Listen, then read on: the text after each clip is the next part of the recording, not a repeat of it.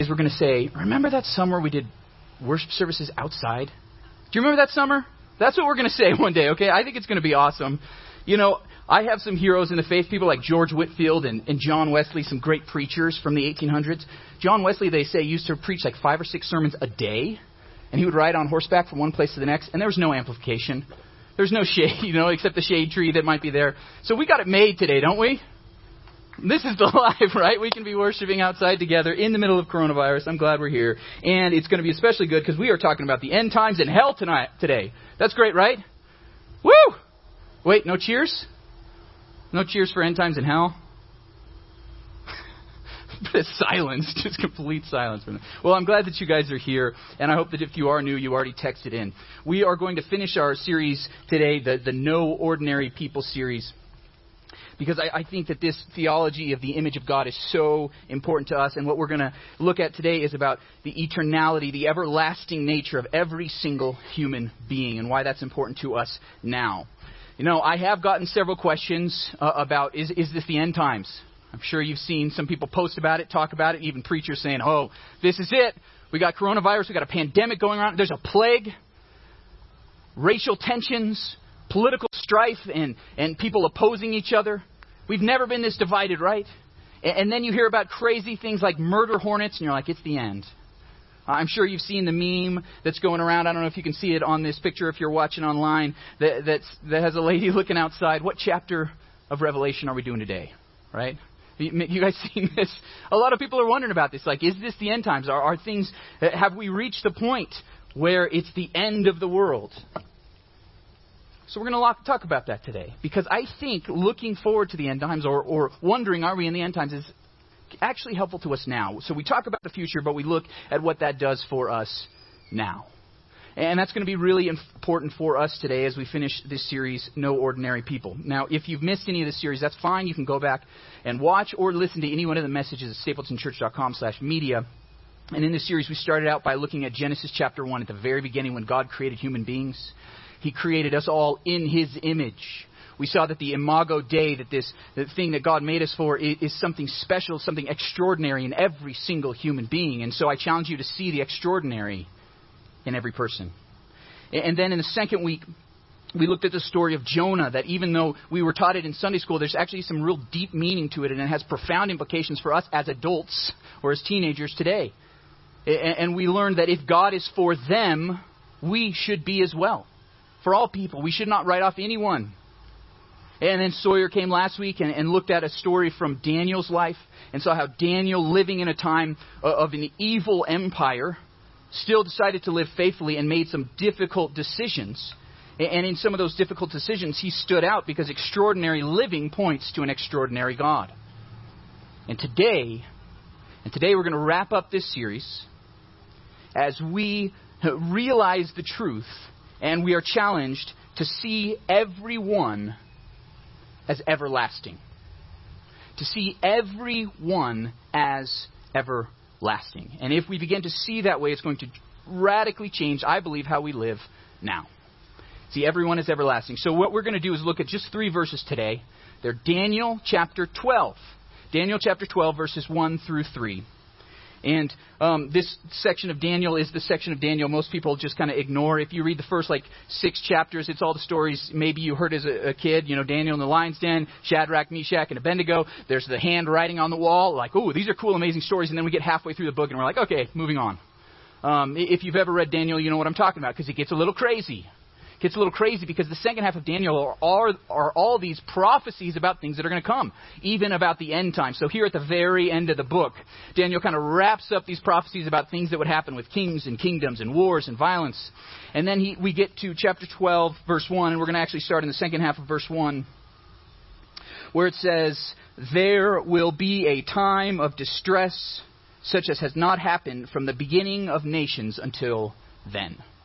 So after all these prophecies, kings, kingdoms, battles, wars, earthquakes, all this crazy stuff that's going to happen. And then it says, okay, there's going to be a time of distress. A time of distress. Things are not going to be good. Things are going to be very bad in this time of distress. Now, biblically speaking, from Daniel or what Jesus taught, Or even in the book of Revelation, that book that none of us have any clue what it's talking about. We look at it, there's this time of distress or a time of tribulation, maybe the old-fashioned word that's used. And this time is going to be really bad. There's wars, rumors of wars. There's going to be people opposing Christ. The love of people who used to love Christ is going to grow dim. There's all these things happening at the end. It's going to be really bad. And then some people say there's a great tribulation, a great distress, as Daniel talks about. Things are going to get bad, and then they're going to get even worse before the end. So the question that a lot of people are asking, well, so is that now? Are we in those end times? Whether you call it tribulation or distress or whatever you want to call it, that's the question. Is it now? I don't know if I can give you a definitive answer, but I think it's really fascinating that people say this. I think that we're a little bit egocentric and lack historical understanding. Because Daniel says there will be a time of distress such as has not happened from the beginning of nations until then. So the time that Daniel's talking about, this great distress, is going to be worse than anything that has ever happened before in any nation. And I think what's happening today is bad. But we've even had worse things in our own nation's history, haven't we? Okay, I just did some number sleuthing this week. That if today there are about 150,000 people now that have died of coronavirus. Terrible, right? That's bad. But we have 330 people alive in our nation. If you go back to 1918 with the Spanish flu at the time, there was 100 million people living in the nation and 675,000 people died. Meaning that pandemic was 15 times worse, death rate-wise, than ours is so far. And yes, we're early into this, maybe. Could get worse, but just the numbers based right now, it was 15 times worse 100 years ago. We don't remember that, do we? Okay? And we talk about political strife. We've never been more divided as a nation. Well, yes, actually we have. Okay, in 1860, there was this state called South Carolina that left our country, along with 10 other states. And then there was a war that was fought a year later that 600,000 Americans were killed in. Remember hearing about this in school? Civil War, you've heard of it? And there were only 30 million people alive then. So the amount of deaths in the Civil War were 44 times the amount of deaths we're seeing today in the coronavirus, okay? So just in U.S. history, there's been much worse things than we're facing today, let alone looking at things that have happened in the world's history. So, according to this line that there's, has not happened from the beginning of nations until then, well, okay, it's been much worse, right? Can we just all agree on that? Things have been much worse than we have it today. Now, am I saying, therefore, it is not the end times? No. I don't think I can say that either. Think I can say that either. Because things could get much worse, right? Okay, we're like one button away from nuclear war, right? One button press. Things could get much worse. There could be much more death even from this pandemic. We don't know. The point is that if the question is, are we in the end times? The answer is yes. Where are we? We don't know. Because once Jesus ascended into heaven, after he lived his life on this earth, died, rose from the dead, ascended into heaven, it's the end times. Okay, so biblically speaking, the last 2,000 years are the end times. Okay, interesting, right? And if you think, wow, that's a long time. Well, if the earth is 4 billion years old or ever, whatever, if you're a young earth person, 10,000 years old, okay, 2,000 years really isn't too long in God's scheme of things. If a year or a day with God is like 1,000 years, okay, well then 2,000 years isn't that big of a deal, right? We're talking about God's scale, right? So I'm saying all this stuff to tell you that we might be in the end times. We are in the end times. But where are we? We don't know. And in fact, if you ever hear someone say, this is the end, it's coming, they are wrong. Did you hear me? Watch it online. If someone tells you this is the end, Jesus is coming back, they are lying. They are wrong. Every person who claims to know that this is the very end, we know it for sure. Look at the signs. I've read the scriptures. I found the Bible code from the book of Ezekiel. I know the truth. They are lying and they are wrong. And I can say that definitively because Jesus himself said in Matthew 24:36, but about that day or hour no one knows, not even the angels in heaven, nor the Son, but only the Father. Jesus himself in the earthly life did not know when the end would be. And if he says no one knows, no one knows. Okay, is that definitive enough yet? He says the same thing in verse 44. So you also must be ready because the Son of Man will come at an hour when you do not expect him. In fact, usually if someone makes a prediction, you can expect that it's not going to be then. Because Jesus just said it's not going to be then. Okay? We all on the same page with this? We are in the end times, but we're not in the end times like you're talking about. And no one knows when Jesus is coming. So if anybody is the expert in prophecy, they are wrong. Period. And I will say that boldly. Because Jesus said it. I want to give you just a rundown of some of the predictions in history. And as far as I can tell, the first one was 365 AD. That a man proclaimed that would be the year Jesus came back. Wrong. 500 AD. 3 different Christians predicted 500 AD would be the year. All 3 of them wrong. There was a pope, the leader of the entire church, who declared that 1000 AD would be the year that Jesus would come back. There were riots all over Europe because of it. Wrong. Christopher Columbus, yes, that Christopher Columbus, wrote a book of prophecy. He had 3 different predictions about when Jesus would come back. 1656, wrong. 1658, wrong. And he did it again. He was wrong twice, right? Interesting. There was another Puritan preacher, Cotton Mather. In 1697, he predicted it. Wrong. 1716, wrong. 1736, wrong. He's got 3 wrongs. It's a new record. Joseph Smith, founder of Mormonism. Jesus was supposed to return in 1891. Wrong. Ellen White, the founder of Seventh-day Adventists, predicted it would be in her lifetime. Wrong. Jehovah's Witnesses, 1914, 1918, 1927, and 1975. Wrong, wrong, wrong, wrong. 4 times wrong. New record. Jim Jones, the great cult leader, 1967. Wrong. Charles Manson, 1969. Wrong. Hal Lindsey wrote a bestseller, 1988. 88 Reasons Why It's Going to Happen. Wrong. Then he moved to the next year, 89. He's wrong again. Then there was Y2K, the Mayans in 2012. The blood moon, remember this, back in 2014, 2015? Wrong, wrong, wrong, wrong, wrong. Here's the best one. Harold Camping, you remember him? 1994, he predicted September 6th would be the day. He was wrong. He moved it back to the 29th. Maybe he had the numbers wrong. Wrong again. October 2nd, wrong. 3 times wrong in 1 year. Impressive. Then he said again in 2011. You remember this? He had big old billboards all over the country. Said it would be in May. Wrong. October 2011. Wrong. 5 times he predicted the wrong thing. That's the record, I think. As far as I can tell, that is the record. 5 times wrong. Because all these people predicted Jesus would come back, and every single one of them has been wrong, right? We're still here. I think Niels Bohr was accurate when he said prediction is very difficult, especially if it's about the future. Okay? So no one knows the day or hour that Jesus is coming back. So are we in the end times? Yes. Are we in the end times? Not like you're meaning. Is Jesus coming back? No one knows. Okay? Can we be as definitive as that? You guys good with me? But what are we supposed to do? Well, Jesus said, be prepared, right? Be ready. Because no one knows the day or hour. Because in reality, it could be today. Could be tomorrow. Could be this afternoon. No one knows when it's going to be. It could be next year. It could be in your children or grandchildren's lifetime. We don't know. I think we're self-centered and don't know history enough to think, oh, it's going to be this year. It's going to be in my lifetime. I just know it. No, we don't know. But it could be. So the real question is, are you ready now? Seriously, that's the question. Are you ready now? And I think that's what Daniel's trying to teach us even then. Jesus emphasizes it even more, the book of Revelation, even more. Are you ready now? When we look to the future, it means something significant for us now. Because even if we don't make it till the day Jesus comes back, say it's 2,000 years from now, we will all die. Okay? Real uplifting message today, right? We're all going to die. Frank Pastore was an MLB pitcher. And he went on to be a Christian radio host, a pretty famous Christian radio host. One day on the radio, it was just a few years ago, I think 2014, he said, no one knows when they're going to die. I could die today. I ride my motorcycle in L.A. He said, I'm going to get on the 210 freeway this afternoon. I could be hit by a car and die. Well, guess what happened 3 hours after he said that on the air? He was on the 210 freeway, driving his motorcycle. He got hit by an SUV. He died.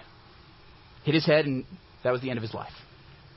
I point that out because none of us knows the day of our death or of Jesus' return. It could come at any time. So I think one of the most important questions we can ask ourselves is, am I ready for whenever that is? Am I ready? Am I ready now for what may happen in the future? If you're watching online or you hear my voice, are you ready? Are you ready now for what will happen in the future? And that's what Daniel goes on to talk about in the 3rd sentence of chapter 12, verse 1. He says, but at that time, whenever it is, your people, everyone whose name is found written in the book, will be delivered.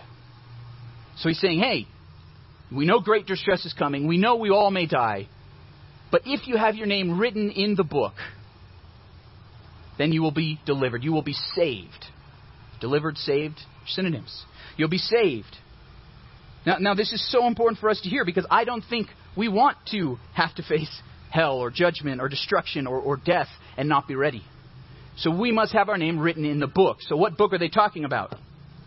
Okay, the book that they're talking about is not your high school yearbook. It is the book of life. And from all the way back in Moses in the book of Exodus, through the prophets, through the Psalms, Jesus spoke of this book. We're going to see it in just a few weeks when we're back in Luke. The book of Revelation talks about this book. There's this book that God has that has names written in it, the book of life. And if your name is written in that, you will be saved. You guys tracking with me? That's the book. And if your name is written in there, you will be saved. If not, you will not be saved from the distress and the judgment that is coming. I don't think it could get any clearer than that. And in verse 2, Daniel continues. This is important, okay? Pay attention to this. Multitudes who sleep in the dust of the earth will awake, some to everlasting life, others to shame and everlasting contempt. Okay, this is the clearest verse in the entire Old Testament, though there are others I would point to, that talk about the eternal, everlasting fate of every human being. And it's based on this verse in particular that we get our big idea today that we need to see everyone as everlasting. Because it says there are two fates to every person, everlasting life or everlasting contempt. Now this is important. Now, even Christians who grow up in the church, myself included, don't really understand all of this. Okay, there's a great book called Heaven by Randy Alcorn I recommend if you are interested in this subject about heaven, hell, all that stuff. Read it. It's great. But the reality is that when we die right now, so if I were to die this afternoon, God willing, that won't be a prediction. I'm not predicting that, okay? If I were to die, if you as a believer in Jesus Christ were to die, you would go to what Jesus calls as paradise. Paradise is a pretty nice word, okay? This means it's going to be beautiful, amazing. God is going to be there. Jesus is going to be there. It's going to be the presence of the fullness of joy with God himself. You'll be in paradise. And yet the Bible talks about that being an intermediate state. That is not the ultimate heaven that we are to look forward to. Okay, you tracking with me? Maybe this is brand new information for you. The Bible teaches that when you die as a believer, there is an intermediate state you go to. It's paradise. It's going to be amazing. It's going to be great. And yet it isn't even as great as it will be. Because in the book of Revelation, we learn that heaven will actually come down to earth. There will be a new earth. And then every single human being who has ever lived will have a resurrection. Okay, if you're thinking I'm getting out there, I am, right? But this is what the Bible teaches. It says every single person will be resurrected. That's why it says those who sleep in the dust of the earth. You have died, your body is buried in the earth, and then every body will be resurrected. You tracking with me still? I know this is fresh information. But we will all be risen from the dead. And that is when we will face the ultimate judgment. We will stand before the judgment seat, and we'll look at a passage in just a couple minutes that clarifies this. And in 1 Corinthians 15:51, Paul explains what's going to happen in that moment. He says, listen, I tell you a mystery. We will not all sleep, but we will all be changed. Sleep means dead there, okay? We're not all going to die, but every single person will be changed at the very end. In a flash, in the twinkling of an eye, at the last trumpet. That word changed is metamorphosis. There's going to be a metamorphosis that happens. For the trumpet will sound, the dead will be raised imperishable, and we will be changed. For the perishable must clothe itself with the imperishable, and the mortal with immortality. Meaning at the end, at this very end moment, whenever it is, we don't know, every single person will be risen from the dead and will be given an immortal body. Okay? This is why we say there are no mere mortals, as C.S. Lewis said. You've never talked to a mere mortal, he says, in the quote that we've looked at through this whole series. C.S. Lewis says, you have never talked to a mere mortal. It is immortals who we joke with, work with, marry, snub, and exploit. Immortal horrors or everlasting splendors. There are no temporary people. And that's why we need to see everyone as everlasting. We need to see everyone as everlasting. And this passage in Daniel and throughout the scriptures makes it very clear there are two fates. Every single person will live for immortality in one of two states.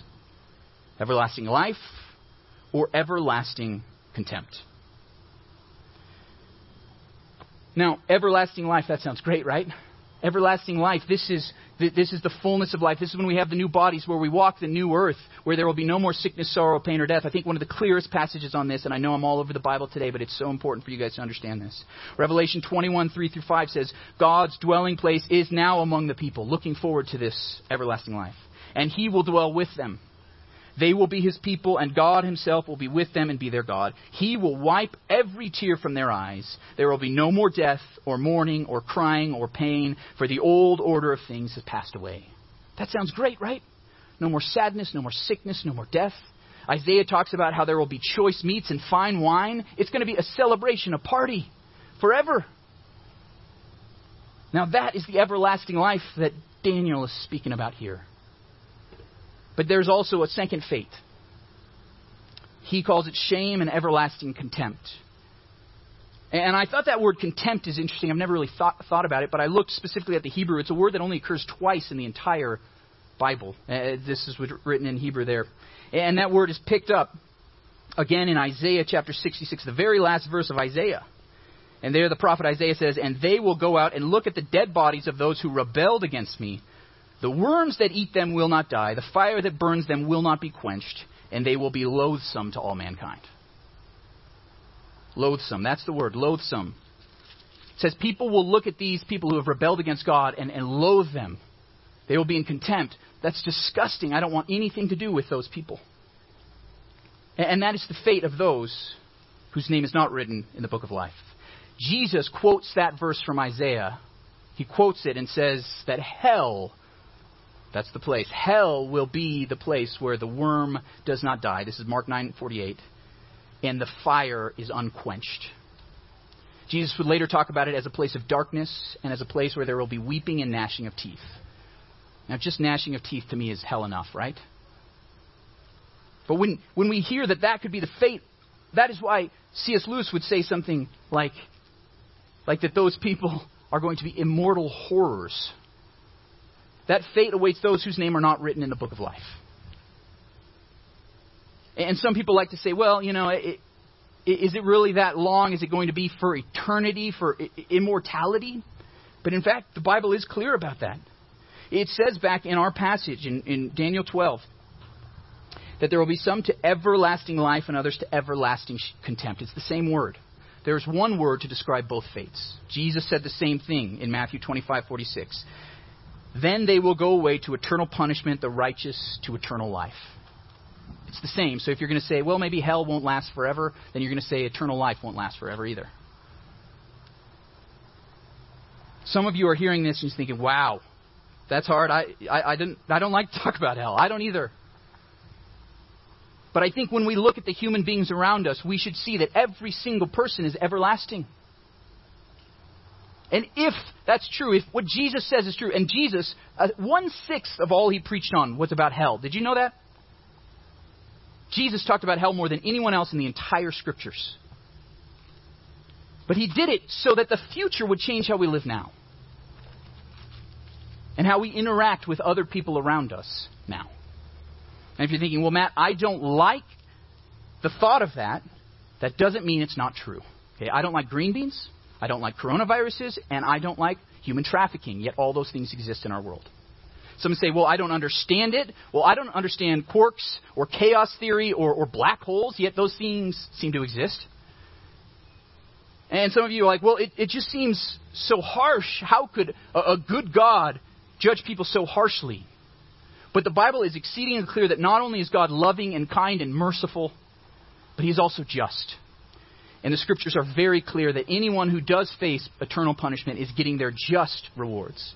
Jesus talked about different levels of punishment too. So hell won't be as bad for people that perhaps are not as grave offenders as others. You know, the guy that held 4 women in his basement in Ohio, he was sentenced to over 400 years in our court systems because one life would not be a long enough punishment. Okay, his punishment will probably be worse in the afterlife. The reality is that a just God must give people a just punishment for what they have done. And it's just. It's according to what they have done. And I believe that the fact that God lets us make the choice not to be with Him is Him being a just and loving God. G.K. Chesterton said as much when he said that hell is God's great compliment to the reality of human freedom and the dignity of human choice. If humans are given free will and the choice to choose whatever they want, some of them are going to choose not to be in heaven for eternity. I think C.S. Lewis is right when he said that the gates of hell are locked from the inside. Because there are people who don't want to be here this morning. They think going to church would be torture, right? Being in heaven with a God who rules over all, that would be torture for some people, right? You know the people I'm talking about. They're your friends and family member, perhaps. The last place I want to be caught dead in is a church. Thinking about worshiping forever and hearing praise music, that's torture to people, right? That's why Milton, the great poet, said, it is better to reign in hell than to serve in heaven. Because people choose on their own accord to be away from God. And God says, okay, have your will. That's why C.S. Lewis, again, in his book, The Great Divorce, says there are only two types of people. Those who say to God, thy will be done, and those to whom God says, thy will be done. They choose that. And if you're thinking, well, why would someone choose torture? Why would someone choose contempt and destruction? I think we all know people, even people we love, that make terrible choices that destroy themselves. And they keep making the same bad choices again and again and again. You try to intervene. You even do an intervention with people. You go take them to counseling, and yet they keep making the bad, destructive choices in their life. I think there are some people that are so opposed to God that they will continue to do that forever. And that's why what happens in this life is so important. Because people are given every single opportunity. In Romans, we're told that the invisible qualities of God are seen by all people. That every person within their conscience knows that there's right or wrong, has a feeling and a sense that there's a God that exists. So we are all without excuse, it says. Every single human being who is alive has opportunity for redemption from God. And yet people choose to turn away from God and to do their will and sin. And God says, if that's what you want, you can have it for eternity. You know, some of you are like, well, why doesn't God intervene? Why doesn't he do something for these people that are turning away from him, that are sinning and that are choosing rebellion? Well, he did. He sent prophet after prophet. He wrote books for them. He even sent his own son. And when he sent his son, he came down in human form, God himself, to walk among us, to show us what God is like, how he loves people. He cares about every single human being. He treats people with dignity and respect. And that he would serve them, wash their feet, touch the people that nobody else would even get a stone's throw away from. And Jesus loved them so much that they put him to death, and he still said, Father, forgive them, for they know not what they do.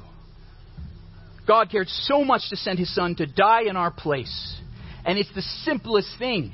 That if you just put your faith in Jesus, we're told, if we believe in our heart that Jesus is Lord, if we declare with our mouths that Jesus is Lord, and believe in our hearts that God raised him from the dead, we will be saved. It's simple. And God made it so simple. He did everything for us by sending his son to die on the cross. And that's how we get our name written in the book of life. So the real question isn't, why would a good God send people to hell? But why would people choose to go to hell? Why would anyone choose hell over a loving God? It doesn't make any sense. It doesn't make any sense when you hear the truth and the beauty of the gospel of Jesus Christ and how it's so simple to be saved. I'm saying all of this right now because I think this has profound implications for us. If these doctrines that every single person is everlasting, that there are only two fates for eternity for all human beings, I believe that future should drastically change what we do now. And I want to give you just 3 applications right now. 3 applications. And the first one is to respect everyone now. The first thing is to respect everyone. Every single person. If you keep reading in verse 3 of Daniel, it says, those who are wise will shine like the brightness of the heavens. They will shine. Jesus picked this up and he said, let your light shine before others. Practice your good deeds. Serve people. Love people. Even people that are different from you. Respect everyone. Love everyone. Now, I think if you think about the eternality, the everlasting nature of every human being, you will treat them differently.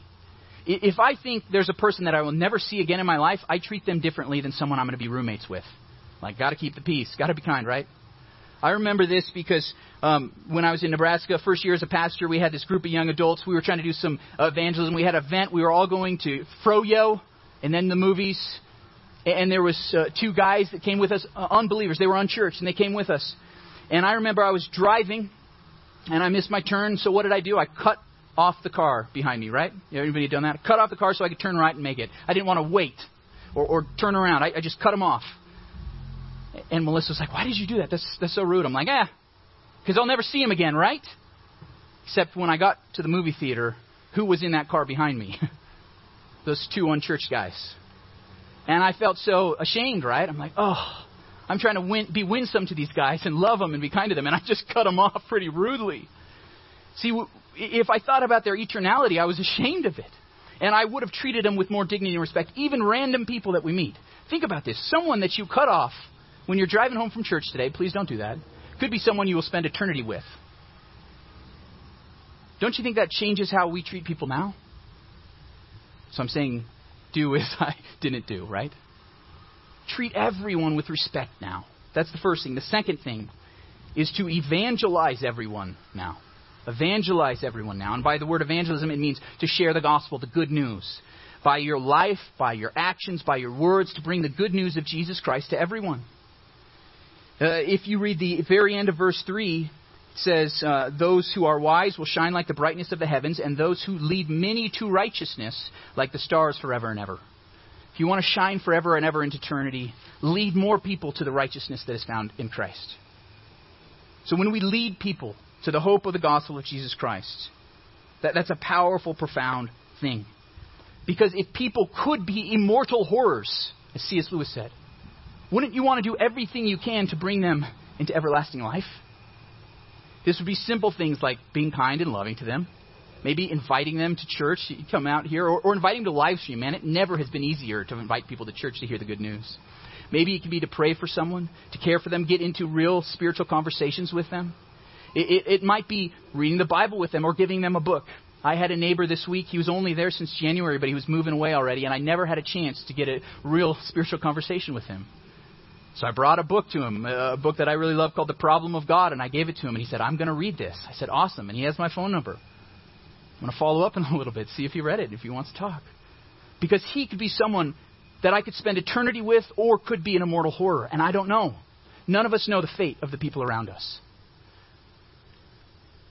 So we can do that. We can do these little things to evangelize everyone now. And here's the third thing. Listen to me, okay? I know it's hot. I know we're getting long in here. I know you're getting hungry. If you're watching online, I want to say you need to secure your everlasting future now. Okay, this drastically impacts how we treat the other people around us, but it should be so important as you hear my voice for what we do today. Have you secured your everlasting future now? Do you know if your name is written in that book of life? Because that's what will matter on that last day. Is your name written in the book of life? In Revelation 20, we do see this very clear image of what's going to happen on that last day. It says, verse 12, I saw the dead, great and small, standing before the throne, and books were opened. Another book was opened, which is the book of life. Interesting. There's books and then one book. He says, the dead were judged according to what they had done as recorded in the books. But then jump down to verse 15. It says, anyone whose name was not found written in the book of life was thrown into the lake of fire. We're all going to be judged according to what we have done. Did you know that every single one of us will? But then when we say, wow, I have sinned. I did not treat that person with dignity and respect. I did not evangelize that person when I should have. We will feel shame perhaps in that moment. But then there's that second book that's opened up. And that is the only book that matters. The book of life. Because if you have put your faith in Jesus Christ, God's Son, your name is written in that book forever. And God will look at us and say, yes, you are a sinner, but I only see the righteousness of Christ. That Jesus has paid it all for you to forgive all your sins, and you are unblemished and righteous before me today. And for that reason, you will spend eternity where there is no more sickness, sorrow, pain, or death. There is eternal joy, that there's the feasting and rejoicing, that all the saints for all times, the loved one that have gone before, will be there in the presence of God, and we will be rejoicing forever. That's where I want to be, and I want you to be there with me. So I want you to secure your everlasting future today. Don't wait.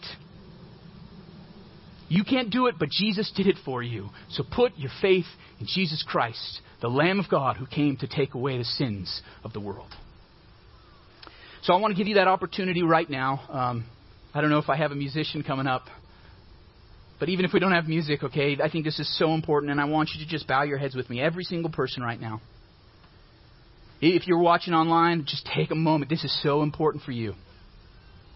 I want you to secure your everlasting future, and it's just going to take a simple prayer. So I'm going to read a prayer with you, and you can just repeat this prayer after me, because this is how we declare Jesus as our Lord and Savior. Father, I know that I am a sinner and ask for your forgiveness. I believe Jesus died for my sins and rose from the dead. Please give me the gift of everlasting life.